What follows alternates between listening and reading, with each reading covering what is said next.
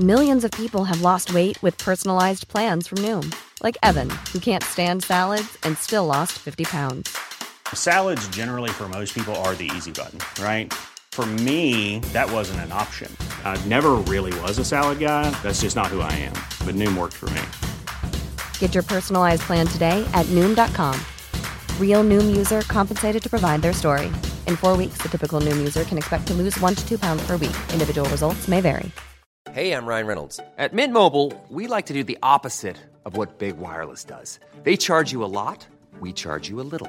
So naturally, when they announced they'd be raising their prices due to inflation, we decided to deflate our prices due to not hating you. That's right. We're cutting the price of Mint Unlimited from $30 a month to just $15 a month. Give it a try at mintmobile.com/switch. $45 up front for 3 months plus taxes and fees. Promo rate for new customers for limited time. Unlimited more than 40 gigabytes per month. Slows full terms at mintmobile.com. The Final Edition Radio Hour is a work of satire intended for people who own books, gentrify neighborhoods, and say they like kale. Please consume responsibly. The satire, that is.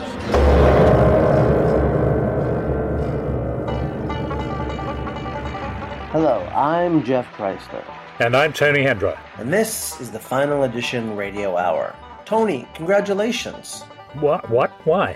Supreme Court Justice Antonin Scalia has passed away. Oh, I don't think we should dance on his grave. We'll get our shoes dirty. Well, first of all, yes, we should celebrate. And second of all, that's one less grouchy old guy passing judgment on everyone else. Passing judgment, and by the look of him, mucho gas. So now there's an open spot for you. Hardy-ha. I'm not grouchy. No? What are you then, Tony? I'm not a bottom-of-the-barrel bigot masquerading as the Judge Learned Hand of the far right. This ugly little troll, and I don't mean troll in the dopey internet sense, but in the Brothers Grimm sense of something hideous that lives in the sewage under a bridge, was no towering jurist. Scalia was a legal fundamentalist. His stupid originalism, taking the Constitution literally as written, was no different than the morons who insisted every word of the Bible is the literal truth. He may have been a pretty good insult comic by SCOTUS standards, but what he actually believed was no different in kind than what the Westboro Church believes, or the Ayatollahs, or for that matter, ISIS. Right, that's not grouchy at all. I'm no worse a grouch than Groucho, I always say. Well, whether you get nominated or not, it does open another deep fissure in this charade of an American political panacea, and that can only be good for us. True. We do feast on chaos, hypocrisy, and willfully ignorant evil. A.K.A. Ted Cruz. Rest in pieces, Justice Scalia. In your honor, this is the Final Edition Radio Hour. Man on the street! Kanye West announced on Twitter that he has $53 million in personal debt and is asking all of us for help. The Final Edition asked the man on the street, what do you think? Sorry, I'm late for work. I don't have leave me alone. Well, maybe I can pick up another shift at Walmart. $53 million? How many taint waxings does this man need? I guess he had to pay $53 million in damages when Kim broke the internet. With her enormous ass? Would she sit on it? I liked his music better when he was Conway Twitty. Well, I'm a honky-tonk man. Well, maybe if he hadn't dropped the mic so many times. I'm just glad he has a very down-to-earth family to support him at this terrible time. No wonder he's in debt. All the legal fees from fucking those little kids and buying the Elephant Man skeleton. I'm very afraid that he has another Kardashian family on the side. I mean, he can get the whole thing back if he just gets enough scratchers. Yes, Mark Zuckerberg. I, too, would like $53 million. Hey, Mark Zuckerberg. I, too, would like $53 million. You know, Mark, while you got the checkbook out, you hooked me up, too. Mark Zuckerberg's not like Santa Claus. He's not gonna just give you what you want. That's not true. Mark Zuckerberg did come down my chimney one time. And your chimney is a euphemism for your ass. It's an awkward share on my timeline, I'll tell you that.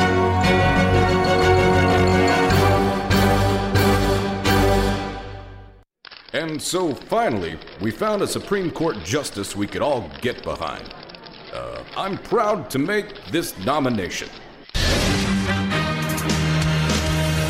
You are about to enter the courtroom of Judge Judith Sheindlin. The people are real. The cases are real. The rulings are final. This is Judge Judy. Coming up next on Supreme Court Justice Judy, he said it was news to him. I couldn't believe when I heard the words turtle fighting ring in your basement. Only you gotta think of it this way. My basement is like Texas, and President Obama exceeded his powers in trying to shield millions of illegal immigrants from deportation in November 2014. I rest my case. But will his story stand up in the highest court in the land? What the what? This isn't even a real U.S. Court of Appeals Fifth Circuit docket. It's handwritten on the back of a Denny's check, which makes it look real, I know. But I happen to also know that the 5th District hang at Cracker Barrel. All the drama you love, but now, with the far-reaching consequences on American jurisprudence you crave, Supreme Court Justice Judy. I don't even need to hear it. This is the SOGDI principle. Some other guy done it. It's a chicken massacre. The end.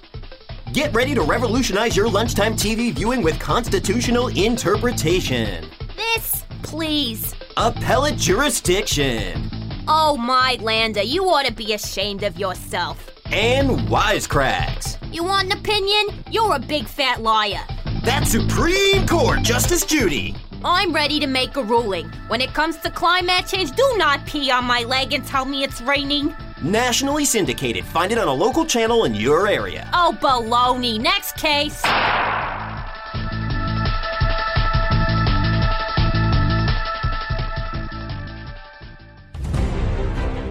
Welcome back to NBC News. NBC, news your grandma could have told you yesterday, based on that funny feeling in her waters. Now scientists are claiming a stunning discovery in their quest to understand gravity. Gravitational waves observed in 2 colliding black holes. I'm joined here today by Professor David Weilheim of NYU to ask the important question. When the Earth gets sucked into a colliding black hole, how are we gonna all die? Thank you for being here, Professor. It's my pleasure.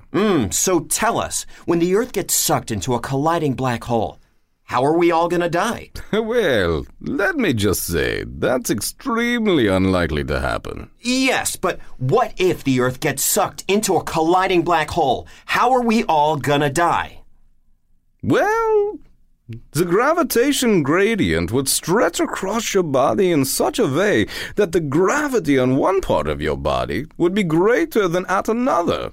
So you'd stretch out like human spaghetti before being pulled feet first into an existential void. Sounds very serious. Yes, and that's just if you were to get sucked into one black hole. If you got sucked by 2 at the same time, probably the spaghetti thing would happen, then very quickly your body would become more like scrambled eggs as each ravenous heart of nothing tried to claim you for itself. Not ideal at all. Absolutely, but luckily, before the boiling, sucking vortex of nothingness pulls you under, intense radiation will burn through your skin, exploding your cells from the inside out as you fry in roaring heat. But it's pretty unlikely to happen, right? Exactly. It would certainly be something we wouldn't take seriously as a very real possibility at all. Okay then. Good. Coming up next, Donald Trump continues his march to the White House.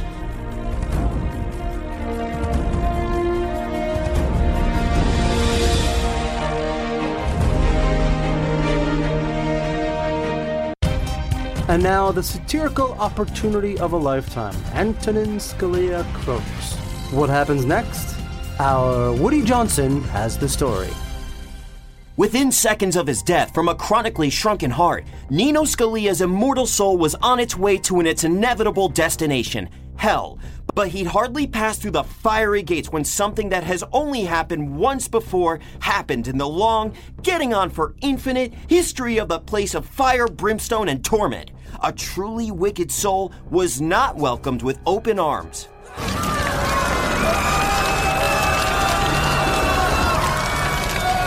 Lucifer, Dark Lord of the Underworld, had no comment, but his Director of Infernal Affairs, Beelzebub, was ready to talk.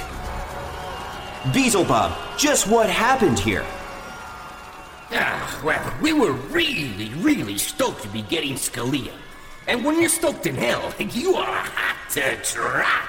I mean, he was this brutish loudmouth, loathed by millions, whose rulings ripped parents from their children, encouraged gay bashers to drive gays to suicide, and homicidal lunatics to arm themselves with any weapon they pleased, up to and including handheld rocket launchers.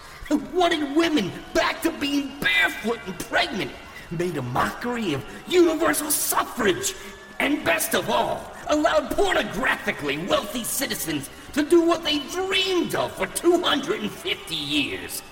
Buy the government wholesale, burn it, and turn themselves into the aristocrats of a feudal U.S. And he frames all this corner bar bigotry, hatred, prejudice, and worship of wealth as mandated by the U.S. Constitution. Brilliant! What's not to love about the Danny DeVito of dissenting opinion? A global guru of rapacious greed and vicious classism.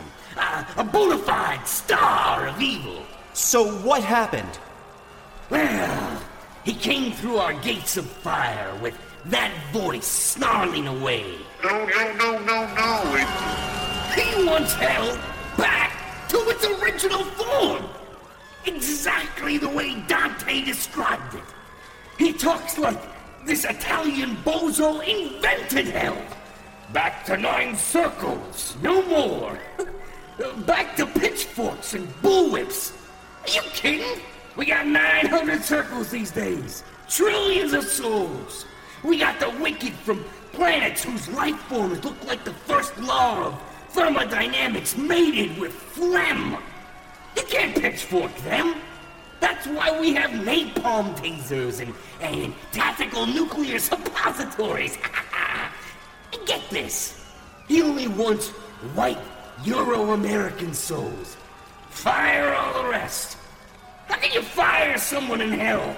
And no gay demons. What? How are you gonna torment the gay wicked if there's no cute rent boys wiggling their butts just out of reach for all eternity? Hell's evolved, I tell him. We're proud of our diversity. But he just keeps ranting on about precedent and Dante's 9 fucking circles. So what happened? Our eternally damned legal review board. Hammurabi, Judge Jeffries, John Haney, and Mother Teresa. She's on there for diversity. Recommended he be cast forth from hell for all eternity. The spoonful of sugar to help with the medicine go down was that he was being sent down to a lower court. Which really tormented him. But, like Mother T said, if he stays, abandon hope, all ye who have entered here. So what becomes of Nino Scalia now? He's condemned to wander the dark and trackless wastes of space for all eternity, utterly alone, ignored, unheard, irrelevant and despised, till time is no more. And then some. Just what it's doing here.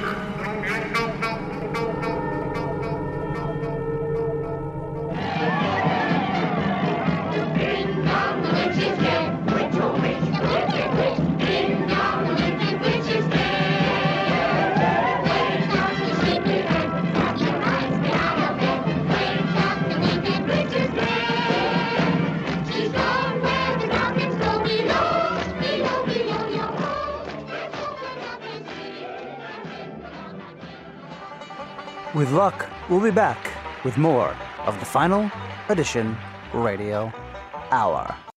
Pull up your pants, we're back! It's the Final Edition Radio Hour! In a city plagued by evil, a dark night rises. I'm Batman. You'd know that if you saw me.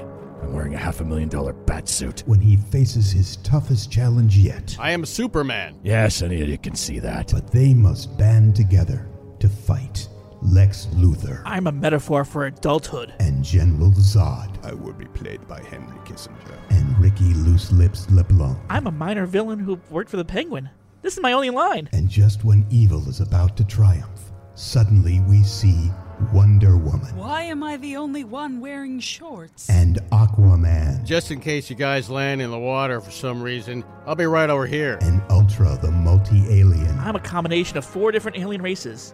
You know, there are still restaurants in the South that won't serve me. and Wild Dog Are you wearing your old football jersey? Well, some of us aren't millionaires. and Hyperman. I'm pretty much like Superman. Actually, I'm not sure you guys even need me here. But suddenly, new villains appear.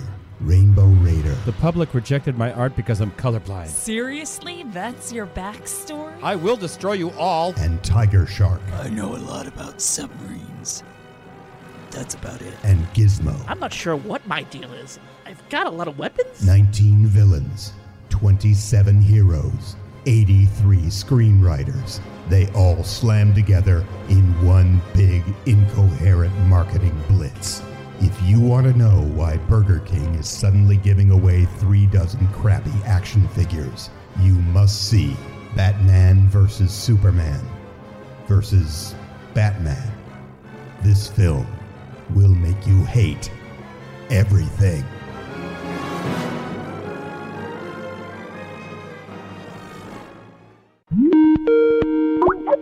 OMG, Haley, are you going to the mall? I don't know. Is James? Yeah. Then yeah. Oh, Maddie? Yeah. Are you going to college? Probably. Is Steve? Yeah. Then yeah. Hey, Haley. Yeah? Are you gonna vote? I'm not sure. Is Kevin? Yeah. Then yeah. Maddie? Yeah.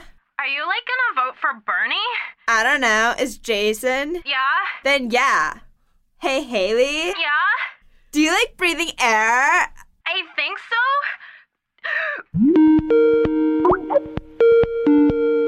Edry? Yeah. Do you like air? Yeah. Then yeah. This reenactment of a conversation between millennial girls who aren't choosing Hillary was brought to you by Gloria Steinem's Book and Wine Club for straight, white, female feminists over the age of 50. This is Face the Issues. The death of Justice Antonin Scalia raises profound debates in politics and jurisprudence. Scalia was an influential conservative, yet his replacement could be named by a Democratic president facing a hostile Republican Congress in an election year. This issue calls for thought and nuance, so we're going to ask a couple of actors what they think. Joining me now is John Barber, who plays a judge in the movie Disorder in the Court. Off-screen, he has driven his car into a tree on at least 3 occasions. John, good to see you again. Thanks, I almost didn't make it. Uh-huh. Also joining us is Marion Splenda, who says there's a conspiracy against hiring Republicans in Hollywood. She's been in 9 different sitcoms. Marion, great to have you. I'm just glad for the opportunity. John, let me start with you. Ruth Bader Ginsburg, Scalia's ideological opposite, but also his best friend on the court. She said his dissenting opinions often made the majority opinions stronger. Will the court be weaker without a strict originalist to hold its feet to the fire? Well, I just think people should be able to marry whoever they want. That's not strictly related to the question. You know, back in 2003, I was engaged in a 9-day bacchanal at David Geffen's pool house. It's very difficult to OD on laughing gas, Bob, but I did reach a transformative state in which I saw my spirit animal, a rubber pig attached to a broom handle, and I felt that all things are connected. Like all the bodies in that room were connected by fluids and duct tape. Love wins, Bob. Love wins. I think I read that story in your bio, and then you tried to drive? Yes, yeah. Marion, a question for you. Senator Rand Paul made the argument that President Obama has a conflict of interest when appointing a Supreme Court justice because the president has his own policies at stake before the high court. Wouldn't that be true of any president? Well, I noticed that as the conservative guest, I'm relegated to the second question. I just think you're mischaracterizing Senator Paul's point. There's nothing wrong with the president choosing a Supreme Court justice, but is Obama really the president? Yes. Is he? Yes. But how can you be president when you take away guns and ignore the Second Amendment? Obama hasn't taken your guns away. Yes, he has. Do you have guns? Yes, that's my right as an American. Then he hasn't taken them away. That's not the point. What is the point? White people are the victims, Bob. Last question for both of you. When you try to imagine a well-balanced court that allows stability and growth, who do you think should replace Justice Scalia? Take some time to think. Ronald Reagan. Bono. This has been Face the Issues. Tomorrow we'll talk to a couple more actors about NATO.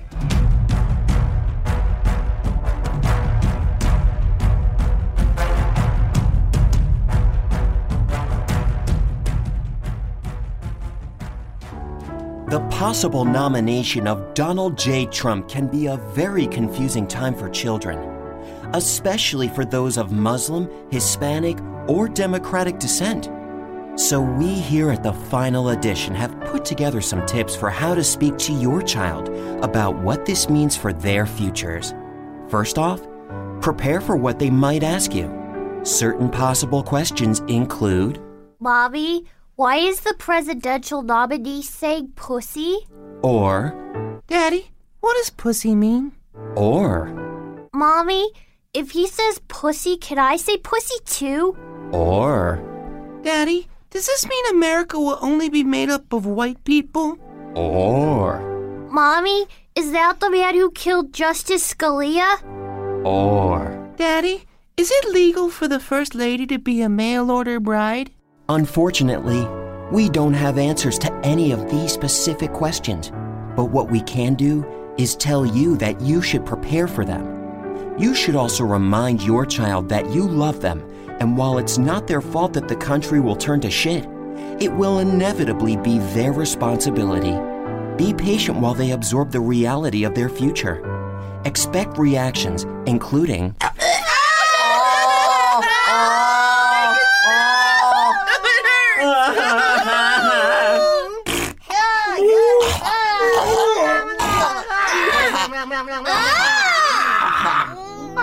assuage their concerns by telling them about all the other countries that also have terrible leaders, such as Russia, Syria, and North Korea.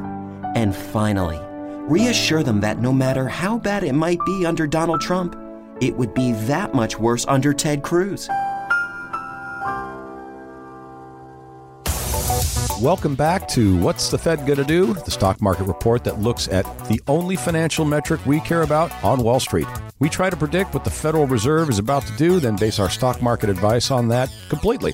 Our correspondent, Terry Bartlett, what's your take? Well, 250,000 jobs were added to the economy last month, and that's a pretty strong number. So I think the Fed's going to look at that and say the economy is fully recovered. And that's good? No, it's bad. Oh, right. Good is bad. I always screw that up. If the Fed thinks the economy is recovered, they're finally going to raise lending rates above zero. The stock market will die. If the economy recovers, the economy crashes. So what's your advice? Sell every stock you have, change your name, move out of the country, get on a rowboat with a shotgun and 30 gallons of gas, row the boat into the ocean and rig it up so the gas blows up when you shoot yourself in the head. So leave no trace. None. Our senior analyst, Bob Marks, your take? Well, consumer confidence is still down, and that's bad.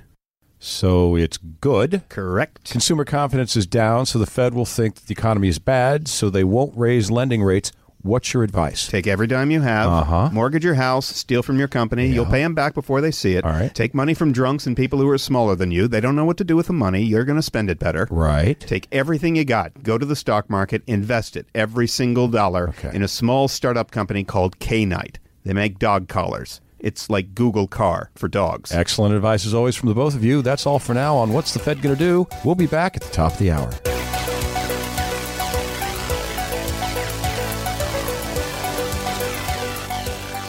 Welcome to the Terry Garber Show. She's sassy. She's savvy. She might kill herself at any moment. So we better make her feel good. Come on, everybody. Here's Terry.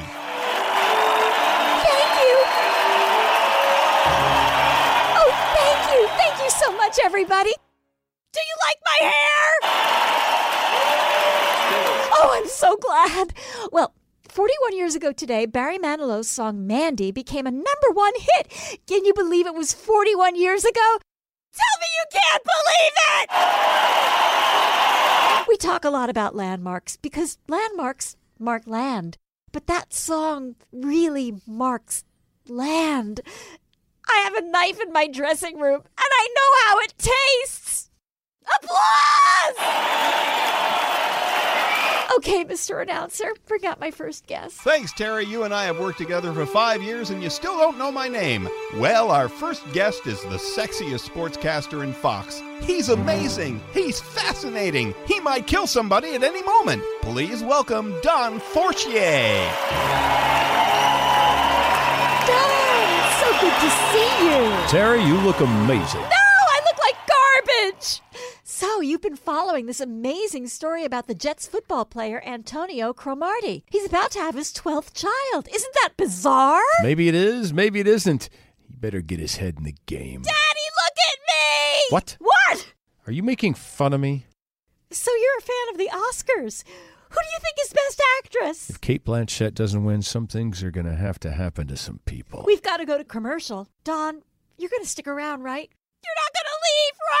I will never leave. Don't go away. Something bad's probably going to happen soon, right after the break.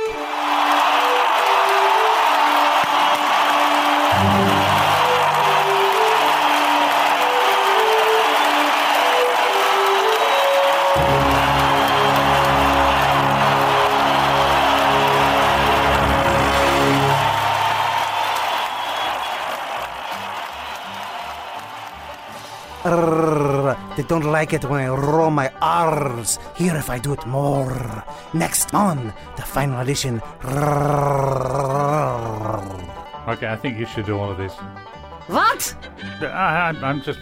You don't improvise, that you're telling me? No, I can't improvise this. There's not enough substance to get my teeth into. After these messages, the final edition radio hour will go to pi squared. We will be right back after this. Yeah, do something French. Imagine you're drinking wine. I just did. We'll be back to discuss on the final edition radio hour. Okay, these are incomprehensible. That's enough. We'll be back soon with more of the final edition radio hour. Hey, welcome back to the final edition radio hour. I'm Tony Hendra. This week in our World of Comedy segment, I'd like to play you a story I told at the Moth about my early years as a comedian. The theme of the Moth that night was Going South, which we took in every sense of the term, as you will hear, and it was recorded in the summer of 2007, back when Bush II was busily keeping us safe from the worst recession in living memory. So let's hear it for Tony Hendra, tonight's curator.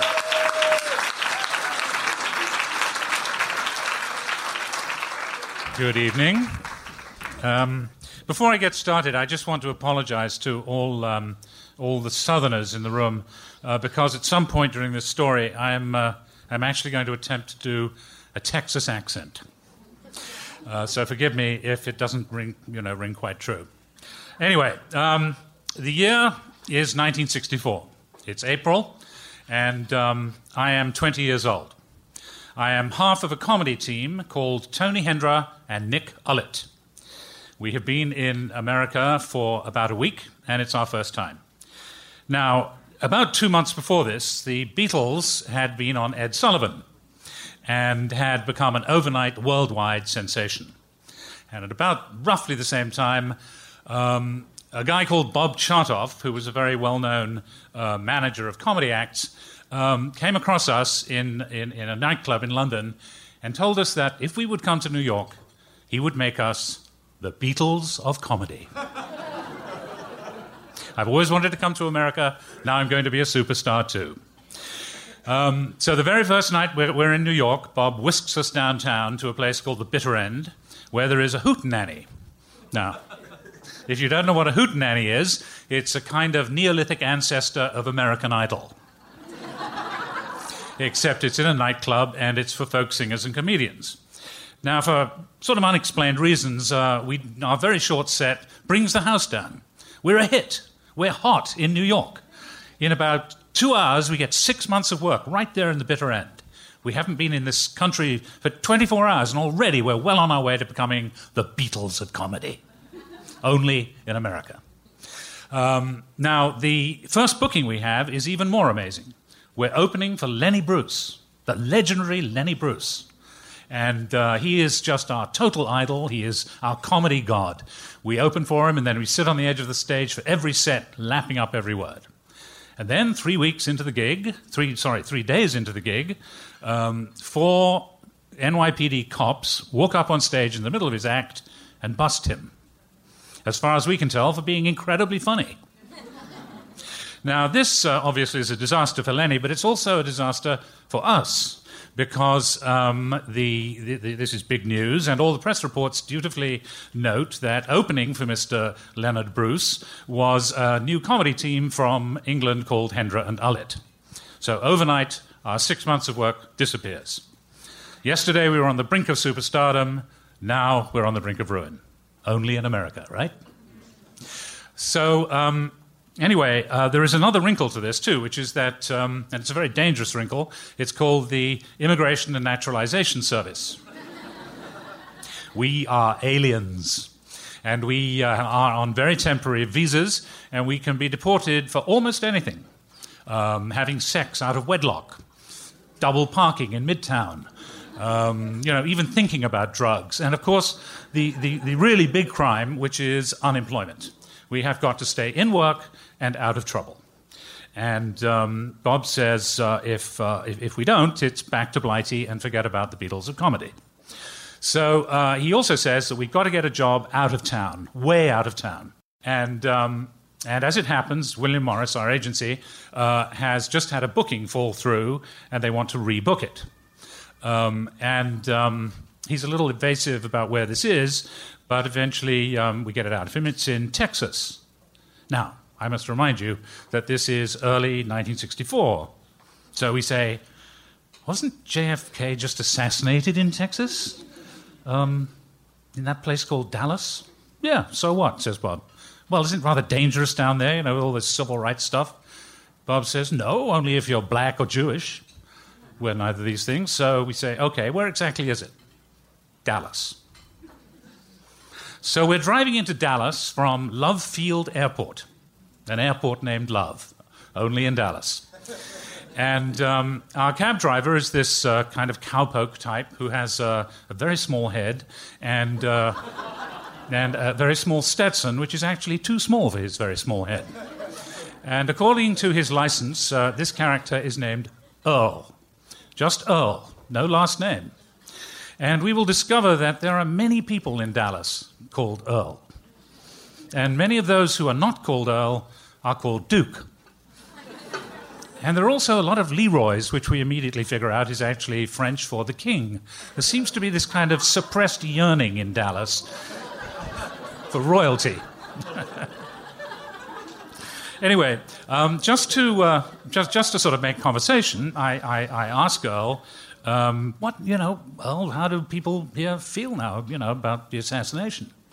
And Earl says, well, we're all real sorry it had to happen here. But we're happy as hell that some bitch is dead. Yikes. This, to put it mildly, is a new sentiment to us. But Earl is not finished. He says, you boys are from England, right? Yes, possibly.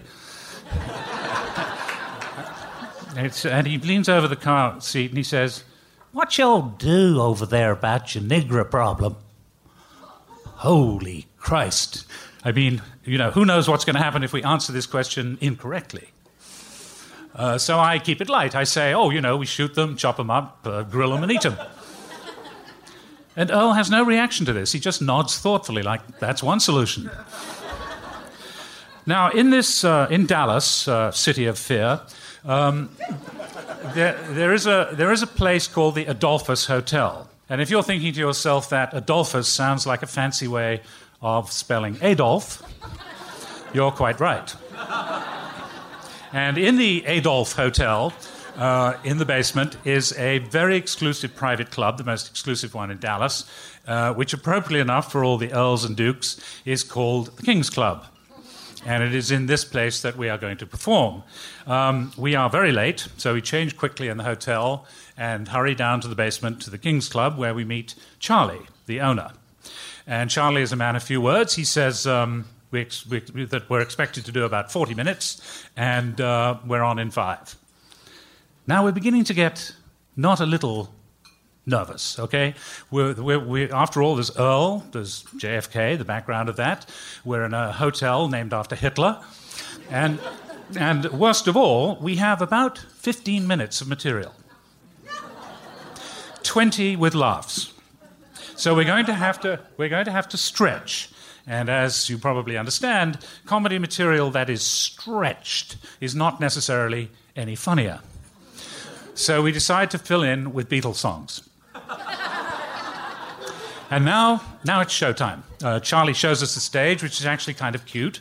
It has a theatrical theme. There's a little apron stage and little footlights and a little proscenium arch and a little drop curtain, which is closed, from beyond which we can hear sounds of happy laughter. And so we part the curtains and look out, and this is what we see. The place is packed. There are maybe 300 or 400 people in the club. And on almost every table, there are a couple of very tacky-looking brown paper bags. And on every table, there are 3 or 4 extremely large handguns. We rip the curtain shut. We turn to Charlie. What's with the tables? He says, well, Dallas is a dry town. If you bring liquor into the club, it's got to be in a brown paper bag. We say, no. The guns. What about the guns? He said, oh, the guns. Well, the liquor's got to be concealed, but if you have a firearm, it has to be displayed.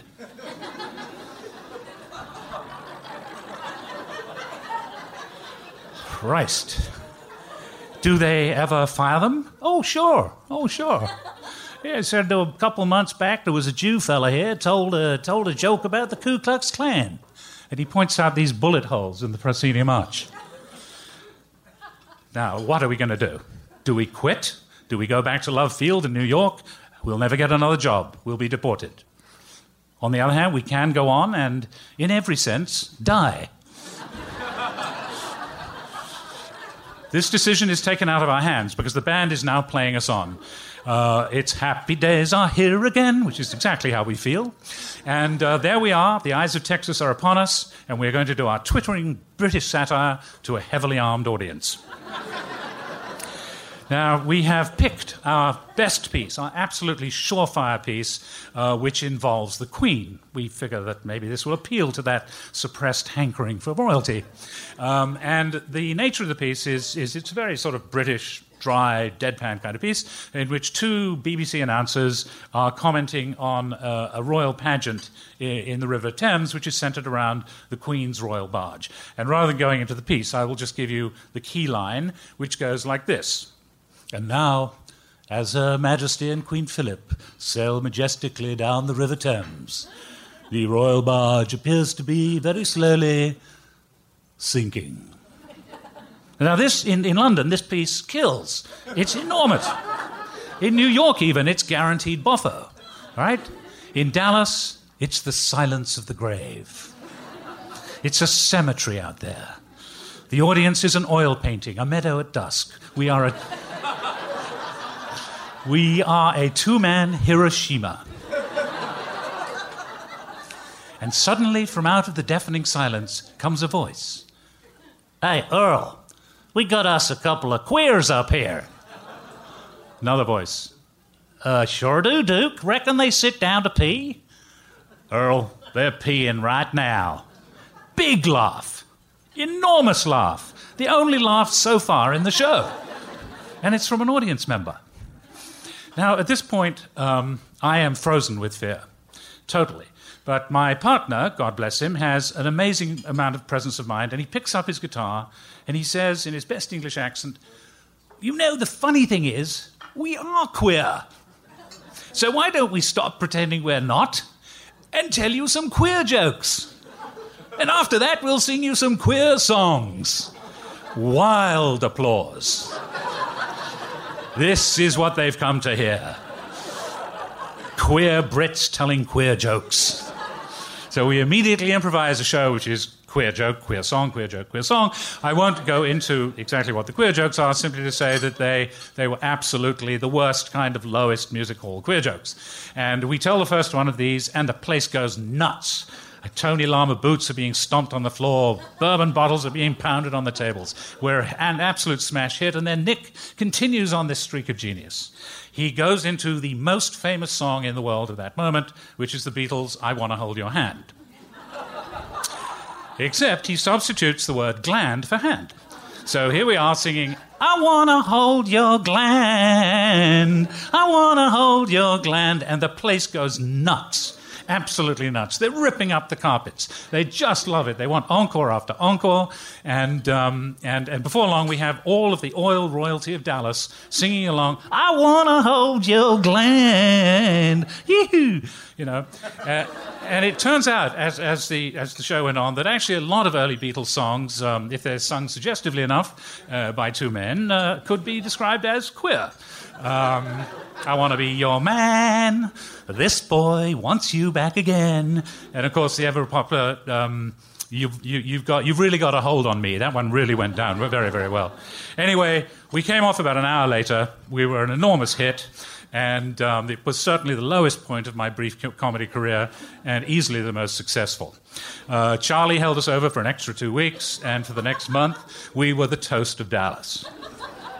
And so you could say that for one brief shining moment, almost 45 years ago, in the dear old South, we were the Beatles of comedy. Thank you.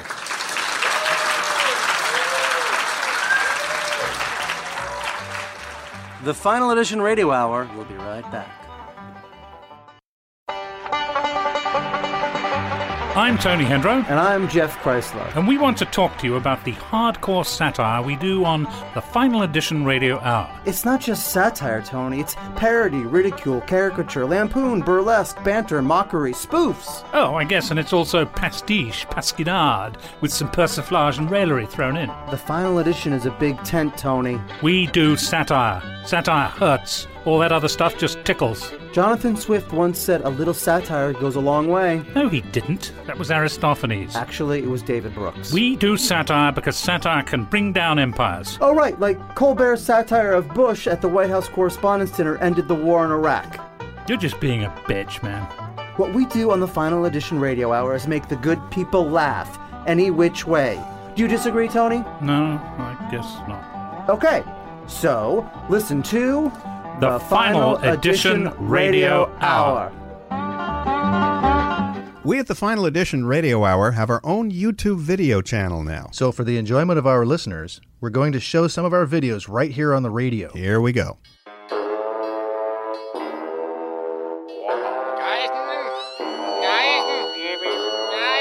Wait, what is that?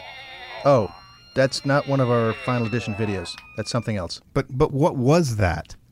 It was a different video. Was that meat? It was lamb. The video's from Kazakhstan. Here's a Final Edition video. Nah, it's the same thing. What are they doing to that guy? Nothing. Okay, here's a video from the Final Edition Radio Hour. Your baby is the most important person in your life. So the pre-K jeweler sketch. With diamonds, yeah, it makes a pretty good video. Pre-K jewelers, yeah. We offer a fine selection so, of high-end in that other video, pendants. that one guy's dead now, right? I mean, that was real. Search for The Final Edition on YouTube or go to youtube.com/users/The Final Edition 1 and just watch the funny videos. There are some others. Don't worry about those.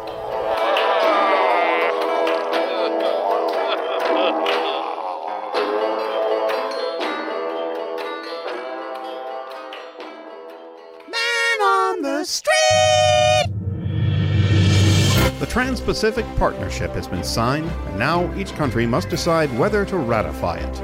The Final Edition asks the man on the street, what do you think? I wish you'd pass the TPP. I gotta take a shit. I wouldn't use the TPP to wipe my ass with it. I'm down with TPP. Get out with OPP. I believe the Navajos used to live in Hogan's. I'm holding out for the Trans-Pacific Partnership. I never pay attention to any kind of agreements or contracts or partnerships. That's why I'm $90,000 in debt. You know, there are a lot of trans in the Pacific, especially Vietnam. You like this, you sign. You sign now. Do we get Lucy Liu in this trade? Last time we signed a partnership with Vietnam, it didn't go so well. Well, if this makes the corporations happy, more power to them, I guess.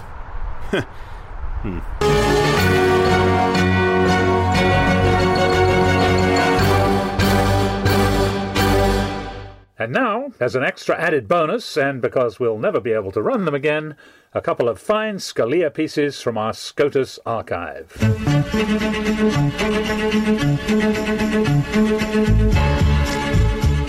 Welcome to the Supremes, the final edition Radio Hour's look at the highest court in the land. Joining me are three Supreme Court justices, Clarence Thomas, Antonin Scalia, and Elena Kagan. All eyes are on you and your colleagues as you hear arguments for and against gay marriage. Where do you stand on this issue, Justice Kagan? No-brainer. I'm in favor of it.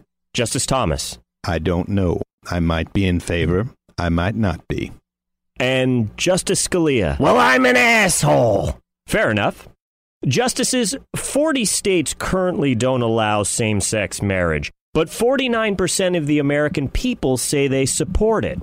Is this an idea whose time has come? I believe that marriage is only legal between one asshole and another asshole. I think one partner can be an asshole, but the other can be an assistant in his office.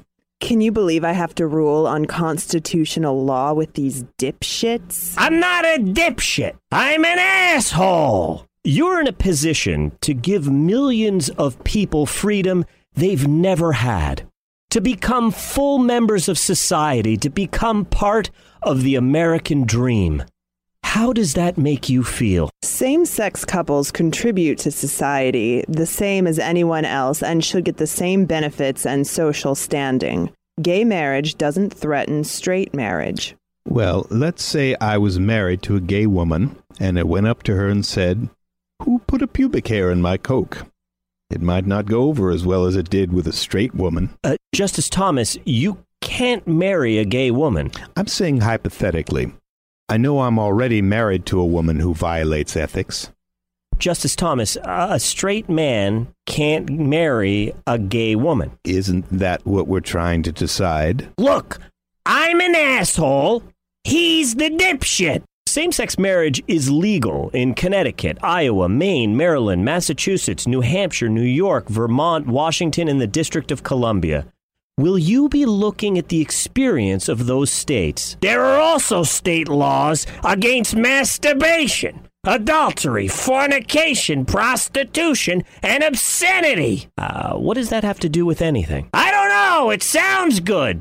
What, are you the only one who can list things? He's an asshole. Finally, we agree on something. Justice Kagan, who put a pubic hair on my Coke? He does this every day. See, I don't think it would work as good if she were gay. How do you geniuses ever get around to judicial review? We have a Chief Justice! My wife takes money from the Heritage Foundation. I wait for them to fall asleep. From all of us at the Final Edition Radio Hour, stay constitutional.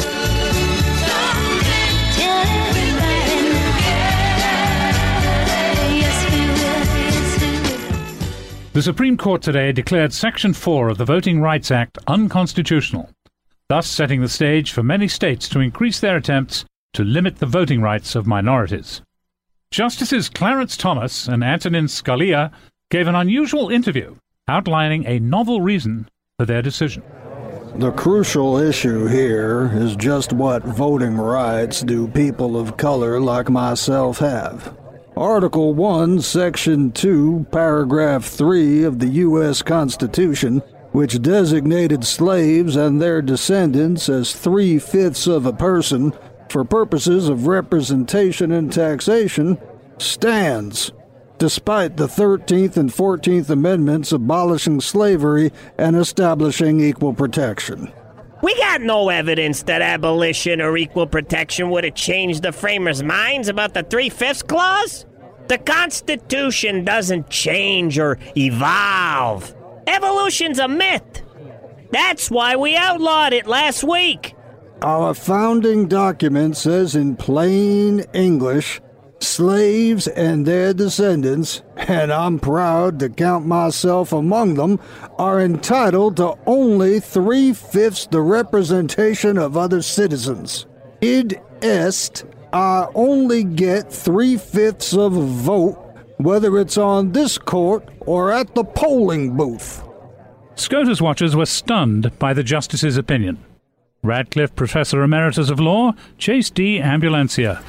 I am stunned. Everyone I know is stunned. The entire community of Supreme Court observers, analysts, historians, and bodyguards is stunned. Even Justice Thomas's one law clerk is stunned. In his 20 years on the bench, this is the most words he's ever uttered at one time. Fox News legal beagle, Greta Van Susteren. I see this as a huge problem for the Democrats. Applying this to any future elections means they'll need 5 African Americans to cast every 3 votes. Do the math. That means 1.65 African Americans to cast 1 vote. Where are you going to get 1.65 of an African American? Not gonna happen. And getting 5 African Americans to do anything together is like trying to lasso Jell-O. The black vote is history. Governor Rick Perry of Texas, speaking at a fundraiser for the Koch brothers' multi-billion-dollar new political action committee, Koch Six-Pack, also saw a political upside. This ruling legally recognizes the dedication of Republicans in Texas and many other fine states to limit the black vote in the last 3 presidential elections by any means necessary. We've used physical intimidation, undercounting, burning ballots, absurd registration requirements, tampering with voting machines, and banning early voting. Because that's what our great Constitution demands. Cut these people down to their constitutional size. 3/5 of us normal people. Also at Koch Six-Pack, Fox News host Bill O'Reilly. Let me tell you, this ruling certainly applies to Barack Obama. Certainly no more than 3/5 of a president. Maybe 2/5. Hey, don't get me started on Al Sharpton. 1/5, anyone? Critics on the left see in the rationale of Justices Scalia and Thomas a transparent attempt to completely undermine the Voting Rights Act, which Scalia vehemently opposes. Scalia defended himself on hardball. Justice Scalia, many say your views on the Voting Rights Act are thinly disguised judicial racism. If I'm so racist, so is the Constitution. It clearly states blacks got only 3/5 the rights we do. And that you think you're immune to criticism about that racism because you're so close to Justice Thomas. Hey, paisan, I can take care of myself, okay? I don't need no help from no moolie. But it is true, Clarence is very, very close to me. In fact, he lives in my ass. Are you likening a fellow justice to a hemorrhoid? Yeah, but one of them good hemorrhoids, you know, the kind of swidge around on and they itch just enough to feel nice and quiet down, you know? Hey, that make you feel uncomfortable? That's putting it mildly. That's my job on this court, you see, making pussy liberals squirm. Look, I concur with my learned hemorrhoid's opinion, and I commend him for his selflessness in standing by his judicial conscience. This brilliant ruling underlines that all racial entitlements are flagrant attempts to add 2/5 back to the 3/5 clause in criminal disregard of the framers' wishes. You whiners hope the court's gonna uphold the Voting Rights Act? Forget about it. 4 3/5 votes still crushes 4. Of course, the 3/5 clause applies to taxation as well as representation. Justice Thomas, aside from limiting their political representation, doesn't your ruling also limit the tax obligation of African Americans to 3/5 the normal rate? Uh-huh. Is that why you haven't paid more than $700,000 in back taxes? Let's see. No, that never crossed my mind. Oh, come on, Your Honor. That's hard to believe. My word is law, Jimbo. You don't like it? Sue me! Baby, baby, baby, don't leave me. Ooh, please don't leave me. Thanks for listening to the Final Edition Radio Hour. The voices of the Final Edition are performed by Bruce Cherry, Jen Dodd, Jim Earl, Rob Gordon, Tony Hendra, Jeff Hendrick, Dan Vitale, Jeff Chrysler, Barry Lank, John Marshall, Abby Parker, Rachel Rauch, Steve Rosenfield, James Mount, Rob Miller, Leah Krinsky, Kayla Merrill, Andrew Danish, Leslie Shapira, Ann Tuchel, and Darby Worley. And Jessica Park. Stop forgetting Jessica Park. Come on. Credit to our writers at the Final Edition Radio Hour: Bruce Cherry, Jen Dodd, Jim Earl, Rob Gordon, Tony Hendra, Jeff Hendrick, Abby Parker, Jeff Chrysler, John Marshall, Barry Lank, Leslie Shapira, Kurt Weitzman, Leah Krinsky, Kate Knowles, Jeremy Rayburn, and Steve Rosenfield. And Jessica Park. What in the... The Final Edition is produced and directed by Tony Hendra and Jeff Chrysler. West Coast production by Barry Lank. Audio edited and engineered by Greg Russ and Andrew Hammond. The Final Edition Radio Hour is the property of the Final Edition LLC. Copyright 2015. Even when we're on a budget, we still deserve nice things. Quince is a place to scoop up stunning high-end goods for 50 to 80% less than similar brands. They have buttery soft cashmere sweaters starting at $50, luxurious Italian leather bags, and so much more. Plus, Quince only works with factories that use safe, ethical, and responsible manufacturing. Get the high-end goods you'll love without the high price tag with Quince. Go to quince.com/style for free shipping and 365-day returns.